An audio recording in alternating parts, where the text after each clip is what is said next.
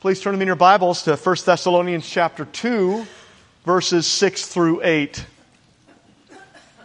A young man came up to me this morning and said, "Pastor John, you're preaching a lot more verses than you normally do today." 3 verses instead of 2, so here you go.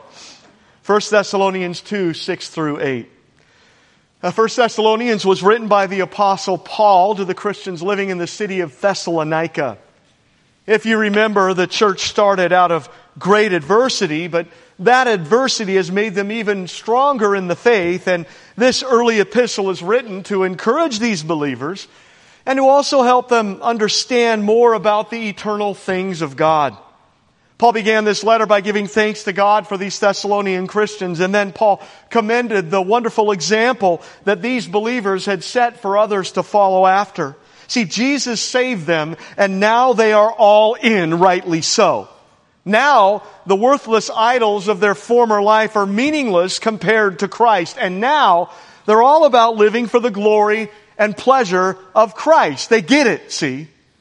They get it. They understand that Christ is all that truly matters now. And if you have Him, you have everything for life now and for all of eternity. They get it. And here in chapter 2, Paul's now having to defend himself and his companions, Timothy and Silvanus, against the false teachers and the haters who were lying about him. And here in today's passage, we see what a true pastor, shepherd, preacher should look like as we look at what Paul says here. Paul's just said that they didn't flatter and they weren't covetous, and that leads up to verse 6. Let's look. "Nor did we seek glory from men, either from you or from others, when we might have made demands as apostles of Christ. But we were gentle among you, just as a nursing mother cherishes her own children. So, affectionately longing for you, we were well pleased to impart to you not only the gospel of God, but also our own lives, because you had become dear to us." Now here in today's passage we find 5 truths regarding Paul and his friends. And first is this. He says, we didn't seek glory from men. Right? And that's really important, because if you're in the ministry and you are indeed seeking the glory from men, then you're going to do whatever makes men like you and approve of you and praise you. And that's often the opposite of what pleases God and of what God approves of. If you really seek the glory from God, and if you really put Him first above all else, then it'll mean that you're going to have less glory from men, both in the world and even sometimes in the church. Remember Nehemiah? Nehemiah and Paul were a lot alike, and both of them certainly didn't seek glory from men, not at all. And I was going to give a brief illustration from Nehemiah, but it grew as I went back and looked at Nehemiah. And so you get a long illustration from Nehemiah today, because Nehemiah and Paul were so similar in their quest to honor God above all else, to honor God above men. So let's be inspired by Nehemiah for a bit, remembering that Paul was just like Nehemiah. So Nehemiah, if you remember, Nehemiah was a Jewish man who was a cupbearer of the king of Babylon around the year 445 BC. At that point, it's been about 140 years since Nebuchadnezzar came in and conquered Judah and tore down the walls of Jerusalem, which was utterly devastating. However, it was 70 years ago that some of the Jews were able to go back into the land and rebuild the temple under the leadership of Zerubbabel and Ezra, which is all very good. However, even after all these years, the walls and the gates of the city of Jerusalem were still in ruins, and that's very serious, because that meant that Jerusalem, God's holy city, the city where the temple of the Lord was located, it was a city without defense. So the city was like a sitting duck for any old enemy that came along, because no decent stand could be made against your enemies without a defense wall. This is very, very serious. Well, Nehemiah, many miles away, he heard about this, and while Nehemiah had grown up in Babylon and had never actually been to Jerusalem himself, Nehemiah's heart was burdened for the Lord's work and for the Lord's people. And so it's at that point that Nehemiah knew what he needed to do. He needed to go to Jerusalem and lead the people in rebuilding the broken down walls of the city of Jerusalem. Now that's clearly what God wanted him to do, and so that's what he did. He went, and he not only led the way in rebuilding that wall, which was an incredible task, but he also led the way in upholding the righteousness of God amongst the people. Result, God's glory. Yes, God's glory and a whole lot of enemies. Which shouldn't surprise any of us. Because a lot of enemies should be expected if you put God's glory first above men. Remember what happened? Nehemiah came to Jerusalem and he led the people into rebuilding the walls of Jerusalem. However, as Nehemiah 2:19 says, when Sanballat the Horonite and Tobiah the Ammonite official and Geshem the Arab heard of it, they laughed at us. And they despised us. Now please note that these three guys are very, very formidable enemies. It's believed that Sanballat was the governor of Samaria just to the north. Tobiah was most likely the governor of Ammon, which was to the southeast of Jerusalem. And Geshem was a powerful chief in northwest Arabia, where he ruled over a confederation of Arab tribes that included Edom, Moab, and the southern parts of Judah. So we find that these three men represented the rulers of provinces to the northeast, to the northwest, and to the southeast of Jerusalem. Enemies are literally all around them. So Nehemiah's doing the right thing. He's doing the God-honoring thing, and it doesn't take long before powerful enemies are surrounding him. Why? He's a God-pleaser. This is what happens. Even so, under Nehemiah's bold leadership, the people continue rebuilding the wall, and as they did so, the opposition and the mockery and the threats continued. So much so that the Jews who are rebuilding the wall are now fearing for their lives. Nehemiah chapter 4 reveals that the enemies of Nehemiah were furious and indignant. The Hebrew word for fury means to burn, to be kindled, and to become inflamed against. The word indignation means to become enraged, provoked, and intensely disturbed. So this is real hatred going on, uncontrollable rage, explosive fury. Why? Because Nehemiah is glorifying God. That's how it works, see. Nehemiah 4:16 says, so it was from that time on that half of my servants worked at construction while the other half held spears, shields, and wore armor. The next verse says, I love this. Those who built on the wall loaded themselves so that with one hand they worked at construction and with the other hand they held a weapon. Why? Because Nehemiah was glorifying God. So enemies are all around Nehemiah. Enemies are all around the people, all around them. And it's very, very serious. I mean, they're working with one hand, they're holding a weapon in the other hand. But look, Nehemiah not only had enemies from without, he had enemies from within. In chapter 5, Nehemiah had to rebuke the nobles and the rulers of Jerusalem for their ungodly behavior. Think about that. Rebuking the nobles and rulers. And then in chapter 6, Nehemiah has to deal with his enemies who are trying to bait him, trying to lure him into compromise. And note this, if Nehemiah was trying to please men in any way, then he would have taken the bait because they were tricky, very tricky in their schemes. But Nehemiah is only out to glorify God, even at a very high cost, so he doesn't take that bait. Also in chapter 6, you can go back and look at that if you want, but also in chapter 6, a friend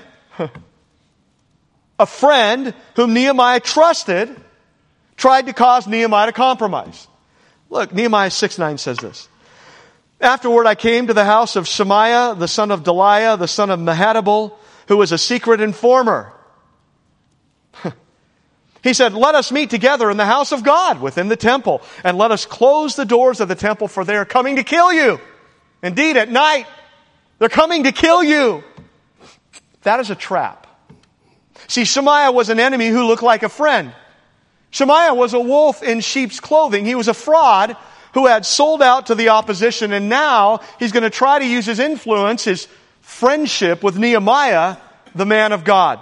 Nehemiah, I can hear him. Oh, Nehemiah, my good friend, you're in danger. I'm a prophet of God. And in the name of the Lord, you're in danger because your enemies want to kill you. And Nehemiah, good old buddy, they plotted and schemed to come at night and kill you. And I know this because, again, I'm a prophet of God. I know what you need to do. Let's go. Let's meet together in the house of God within the temple, and let's go close the doors of the temple quickly, friend, brother. Let's get going. Let's save your life, good buddy. What's he trying to do here? Two things. First, he hopes to cause Nehemiah to run and hide and show himself a coward. But men who please God aren't cowards. They don't run and hide from danger. Second, he hopes to cause Nehemiah to disregard God's law in order to save his own life. See, Nehemiah wasn't a priest, and therefore he was forbidden for entering into the temple, and him entering into the temple, even in order to save his own life, would have been a serious, very serious compromise on his part. It seems that Shemaiah might have been permitted to enter the temple himself because he might have been from a priestly family. And so it seems that he's trying to lure Nehemiah into compromise and into breaking the law of God. I mean, had Nehemiah entered into the temple, he would have been guilty of committing a capital offense. Note that many people would have done that very thing at the drop of a hat. Men pleasers. If I hide in there, they're not going to find me. I mean, there's no way they'll look for me in there and my life will be spared. Sure, I'll hide in there. What, it's against the law of God? Well, God will understand. Let's go. Many people would have done that, but not Nehemiah. No. Why? Because he seeks to glorify God first. Nehemiah would rather lose his life than sin. He would rather risk his life than risk losing the pleasure of God in his life. He's not willing to compromise even at the price of his life. Sound familiar? I mean, that's Paul. What an example. And even though Nehemiah initially doesn't realize that Shemaiah was paid off to proclaim this false prophecy in order to frighten Nehemiah and cause him to sin, look, Nehemiah had enough discernment and enough conviction to glorify God alone, to reject Shemaiah's message, to reject this thing that would cause him to sin. Can't do it. It's a sin. I can't do it, even if it costs me my life. Again, does that sound familiar? Look what Nehemiah then says, verse 11. Should such a man as I flee? Who is there such as I who would go into the temple and save his life? I will not go in. See, that's a man who seeks his glory from God and not from men. And even though Shemaiah looks like a friend, Nehemiah knows that he can't do what Shemaiah is suggesting. Why not? Because such men as he don't flee. Running and fleeing? No way. Breaking God's law to save myself? Never. I will not go in. God comes first. See, like Paul knew all about Nehemiah for sure. Soon the wall was completed, which was a clear miracle of God that was led by a man who was solely out to glorify God, because a man who sought the glory of men wouldn't have done what Nehemiah did. Look what happened in Nehemiah chapter 13. He's already dealt with some very serious enemies from without and even some from within, but now he has to uphold the law of God and he has to take a stand for the glory of God amongst his own people, which is something that men who are out to glorify men don't do. Look what happened. Nehemiah left Jerusalem for a number of years.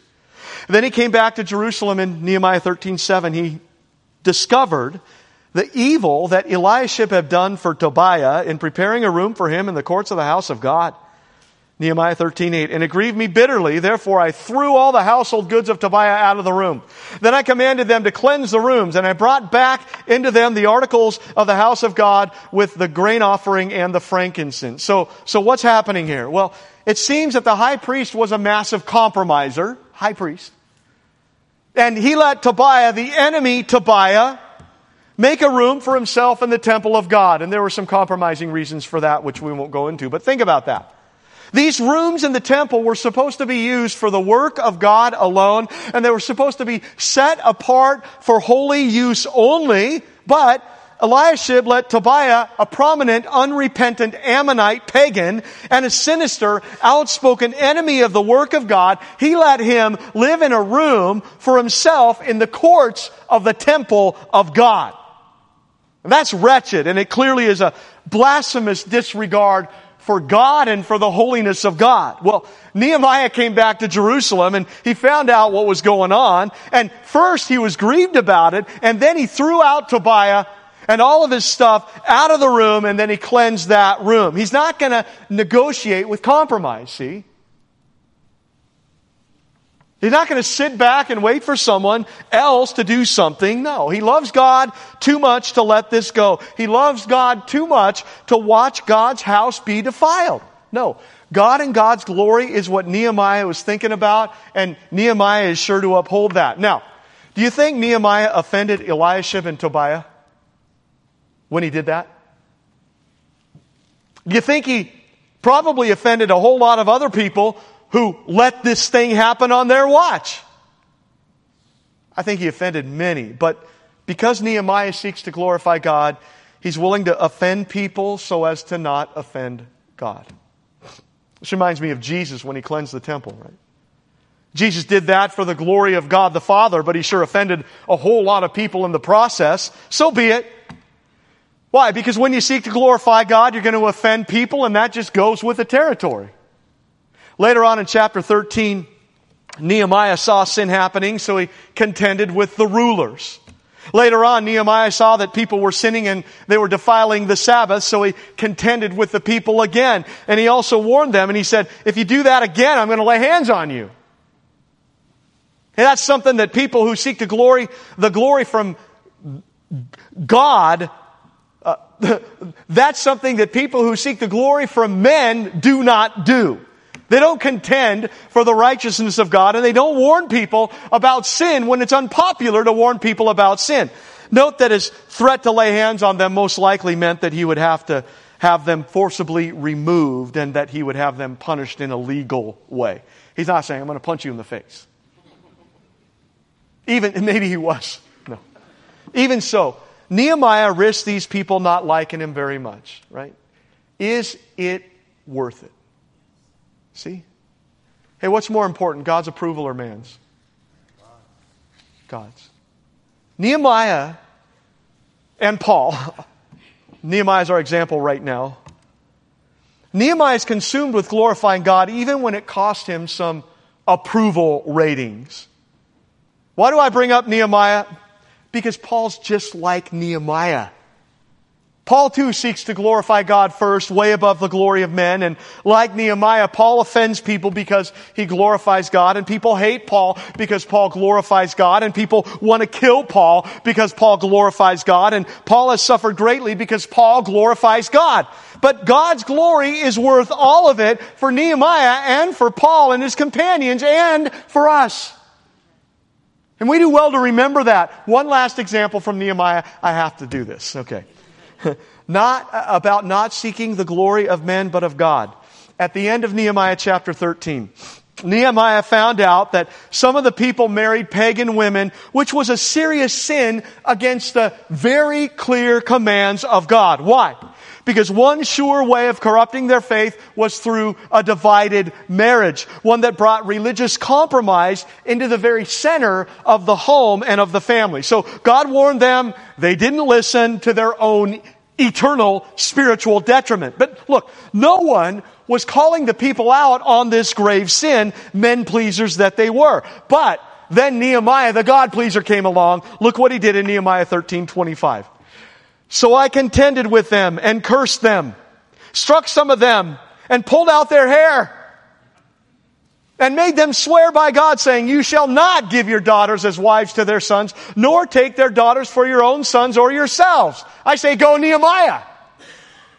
Nehemiah can't sit back and watch sin happen. No, he loves God too much and he loves these people too much. So look, he cursed them. That doesn't mean that he cussed and swore at them. It doesn't mean that. It means that he called them out on their sin. He dressed them down. He rebuked them. He made them feel small like they should have felt because of their sin. This could also mean that he called down curses on them from God, which was a way for him to point out their grave sin against the Lord and for God to judge them in light of that sin. Nehemiah also struck them.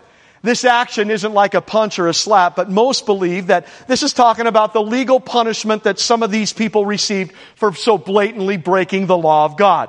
How these punishments were justly inflicted upon these people because they transgressed God's clear law. And as a result, some of them were beaten with stripes, with whips, according to the law of God. Nehemiah also pulled out their hair. All right, how can you justify that kind of behavior? I was going to call Mike up with his beard and give a living example of that. I won't do that. How can you justify that kind of behavior? In pulling out the beard, you're pulling out the hair. It's probably talking about pulling out the hair of the beard. And it seems that pulling out the hair from the beard of men was a regular form of punishment. So the loss of the beard was seen as a disgrace, and having that as a form of punishment was a way to embarrass the offender so that they don't do the offense again. And so it seems clear that Nehemiah isn't being ungodly, and he's not losing his temper here. No, he's not. He's just passionate about God. And he's passionate about the things of God, and he's using his authority to punish these lawbreakers appropriately for that culture, and he's also trying to keep others from doing that same sin. Yes, he offended many people and probably made many enemies, but he's not seeking the glory from men. He's seeking glory from God, and therefore he deals with sin appropriately in that culture with passion and with conviction. And look, Paul was the same way. The Apostle Paul was the same way. He certainly didn't seek glory from men, and so should we be the same way as people who are seeking to glorify God first and not men. We hate sin. We speak the truth. We contend for the truth. We seek God's glory above the approval of people. People may hate us, but God is pleased, and that's all that truly matters. People may lie about us, but God knows, and that's enough, see. Paul is just like Nehemiah. And Paul knew all about Nehemiah, I have no doubt. Paul is just like Nehemiah, and we should be more like Paul and Nehemiah. Where, oh where, are the people who don't seek glory from men, but who seek glory from God alone? Where are they? Where are they? Where are the Nehemiahs of the day? Where are the Pauls of the day? No. Don't put your hands on people and pull out their hair. Don't do that. Not appropriate in our culture. However, put God first and live for the glory of God, knowing that that will come with a price. So be it, because He's worth it. J.I. Packer says this. He says, what we must bear in mind here is that the conventions and expectations of our smooth, post-Christian, relativistic, secular, amoral Western culture are not necessarily in line with the truth and wisdom of God. Thou shalt be nice didn't rule Nehemiah's behavior. Rather, thou shalt be faithful and zealous for God ruled Nehemiah's behavior. Would Moses, David, Jesus, or Paul ever have qualified as Mr. Nice Guy? The assumption so common today that niceness is the essence of goodness needs to be exploded. Nehemiah shouldn't be criticized for thinking that there are more important things in life than being nice. And he's right. People today think that being nice, as they defined it, trumps being godly. That being nice means that you can't ever be angry at sin or speak up about any kind of sin. That being nice means that you can't uphold the righteousness of God. That being nice means that you can't ever offend anyone by speaking the truth and by living the truth of God. But that's wrong. And while they will know that we are Christians by our love, oh yes, hey, love isn't a sappy thing, no. Real love upholds the truth of God, and real love exalts God and the things of God, seeking His glory first and foremost, and real love helps others do the same. Woe to the church that the world dubs as nice as its top passion. Woe to the church that the world loves. Woe to the church that doesn't offend the sinful world around them with the truth of God. Woe to the church that puts up with unrepentant sin and preaches a watered-down gospel and remains silent as sin is exalted and as Satan is very happy because they want to be seen as nice. No, like Nehemiah and Paul, we aren't here to get glory from men. We're here to glorify God. And that often means making some enemies from without and also from within. so be it. We didn't seek glory from men. Clearly, Paul. Clearly. As the haters ran him out of town, as they sought to kill him, as they beat him and stoned him and imprisoned him and despised him, clearly. And also as some even from within the church badmouthed him because they were jealous of him, because he saw through their hypocrisy and because he called out their sin. Clearly, what matters? Pleasing men or pleasing God? God. So stand up, fight sin, stand alone, and don't compromise. Some here have lost friends because of their faith. Some here have lost jobs because of their faith. Some here have been ostracized from their own families because of their faith. So be it, and keep it up. Christ is worth it. Christ is always worth it. We didn't seek glory from men. No, God is what matters, and God sees. And that was true for Nehemiah. It's true for Paul and his friends. And the question is it true for you? Is it true for us? Look, what people think doesn't matter. What God thinks is all that truly matters. And our lives should reveal that truth. How? In how you talk and how you act and what you look at and what you fight against and what you give to and how you spend your time in what you read and in how you treat people and where you spend your Sunday mornings and in a million other ways. Look what Paul adds at the end of verse 6. Nor did we seek glory from men, either from you or from others. Look, that we might have made demands, when we might have made demands as apostles of Christ. Very interesting. The word apostle literally means one sent out. The word specifically is talking about the 12 apostles and Paul, who were sent out by Jesus specifically to lay down the foundation of the church. And generally it can refer to anyone who's sent out by God as His messengers, like missionaries are sent out today. Now we know that Paul was a true apostle of God, capital A apostle, while Silas and Timothy were little a apostles, unlike Paul and unlike the 12. But here, Paul uses this term generally to describe all three of them. And what's his point? The point is this, that Paul and his companions were among the Thessalonians to give something to them and not to take something from them, be it money or praise. So they didn't come making any demands as apostles, which clearly shows what their true motives were, to glorify God and to glorify God alone. Look, I've heard of preachers who get asked to speak at different places, and they make all kinds of demands on people to speak at those places. I've heard of some who have been asked to go and speak overseas, and they are willing to do it, but they have demands. They demand first-class travel. They demand only American food, even though they're in Asia. They demand a certain type of bottled water. They demand a certain amount of money for their ministry, and usually it's a lot of money. I've heard that firsthand, and it's sick and it's wrong. It's not right. What about serving the people? What about giving yourself freely? What about the gospel? No, it's about me and my glory and my comfort and my ease and my recognition. How sad. But guess what? That wasn't Paul, and that wasn't his companions in any way. Even though they could have made some demands as apostles of Christ, which we're going to look at more clearly next week. But look, people who seek to glorify God are willing to sit in the bad seat on the crowded plane, and they're willing to serve relentlessly even when they are tired, and they're willing to eat whatever it is that's put in front of them, and they serve for the glory of God, even at great cost for them, for God, and for God's people, like Paul and his friends. We could have made demands, but we didn't, because it's not about us. It's about the Lord. Very good. Second, see, we're at the second point now. Paul and his friends were gentle among the Thessalonians. And that's what you want from any spiritual leader like Paul was, right? Gentleness. Verse 7, we were gentle among you, just as a nursing mother cherishes her own children. What a wonderful picture. The word gentle means placid, mild, easy, kind, heartfelt, and compliant. The word was used to describe medicine as soothing and as relieving. And that's how Paul and his friends were among the Thessalonian believers. I can hear the haters of Paul. Paul, he's mean. He's just mean. He says things that are offensive. You know, the gospel. He calls you out and he makes you feel bad because he talks about sin. He offends people. Paul, he's just a meanie.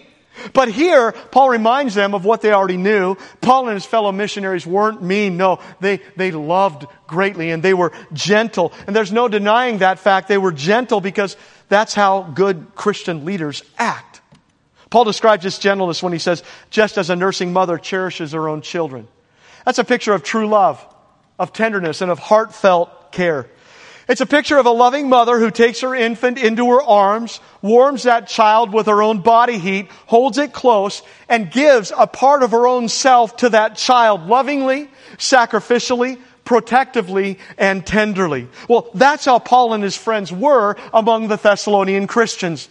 The word cherishes pictures a mother bird covering her chicks with her feathers and warming her chicks with her own body heat. And that's how Paul was with the Thessalonians. And even though he spoke the truth, which offended people, that's going to happen. The truth offends people. He still did that in love.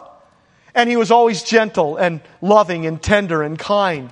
And he spoke the truth to them and he ministered amongst them. See, they knew he cared.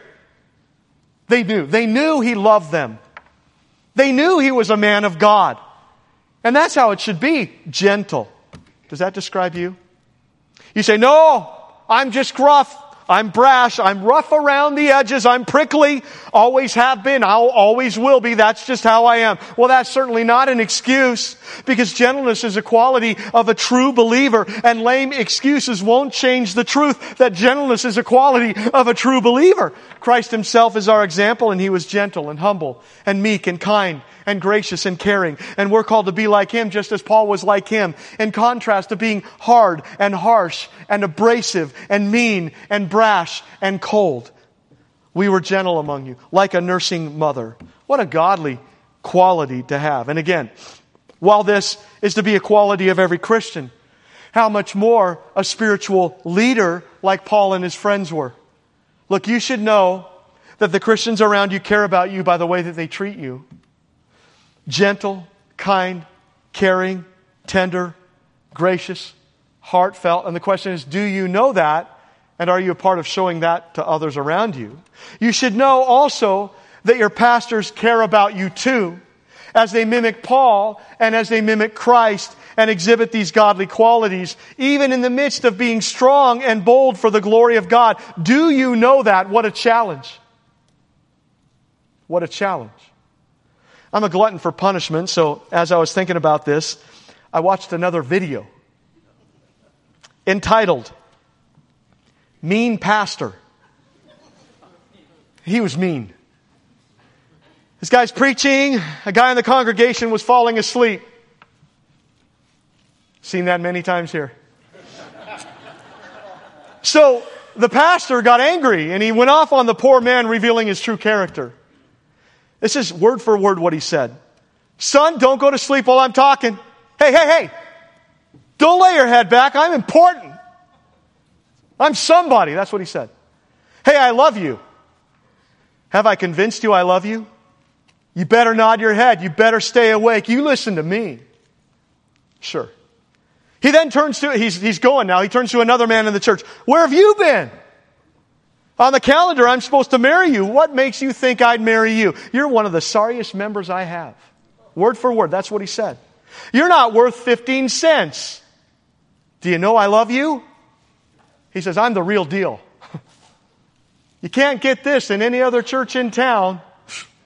No, you can't. He then turned to the video person and berated him, something which I would never do. Thank you. I bless you. But guess what? I mean, it's on YouTube. Paul never, ever would have done something like that. See?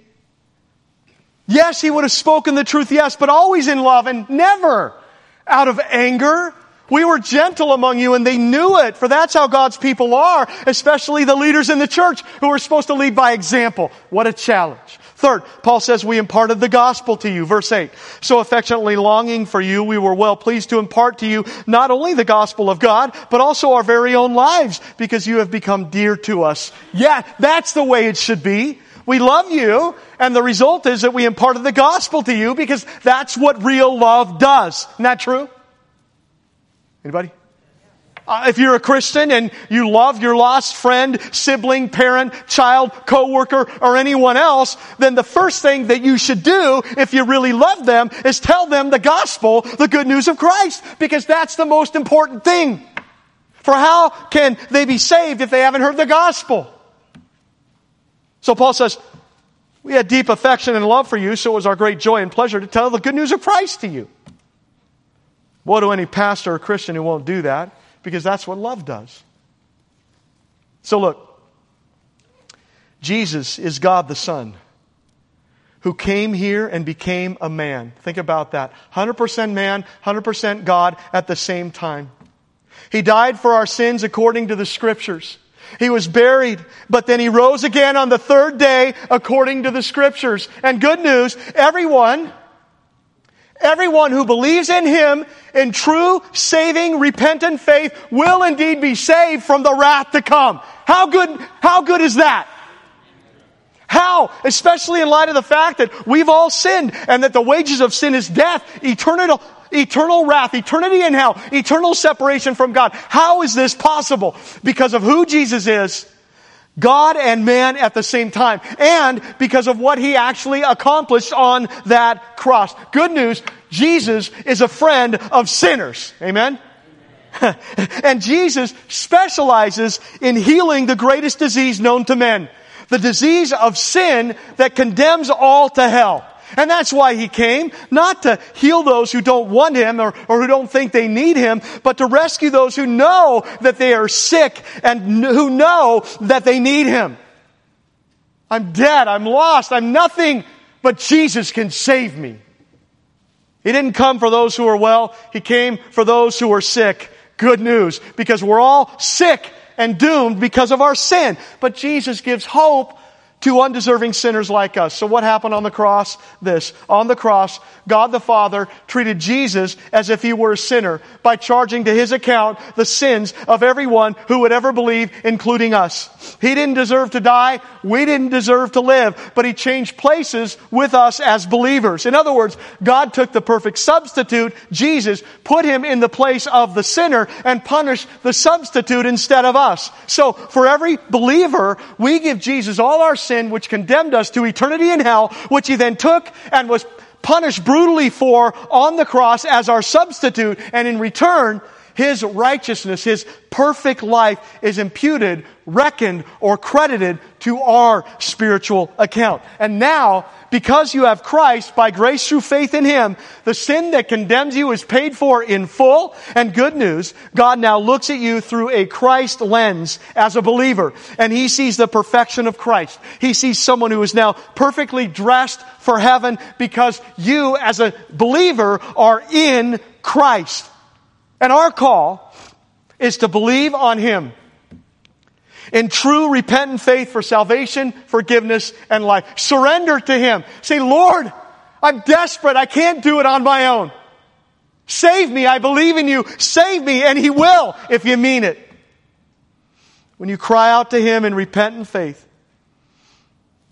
and mean it, you will be saved.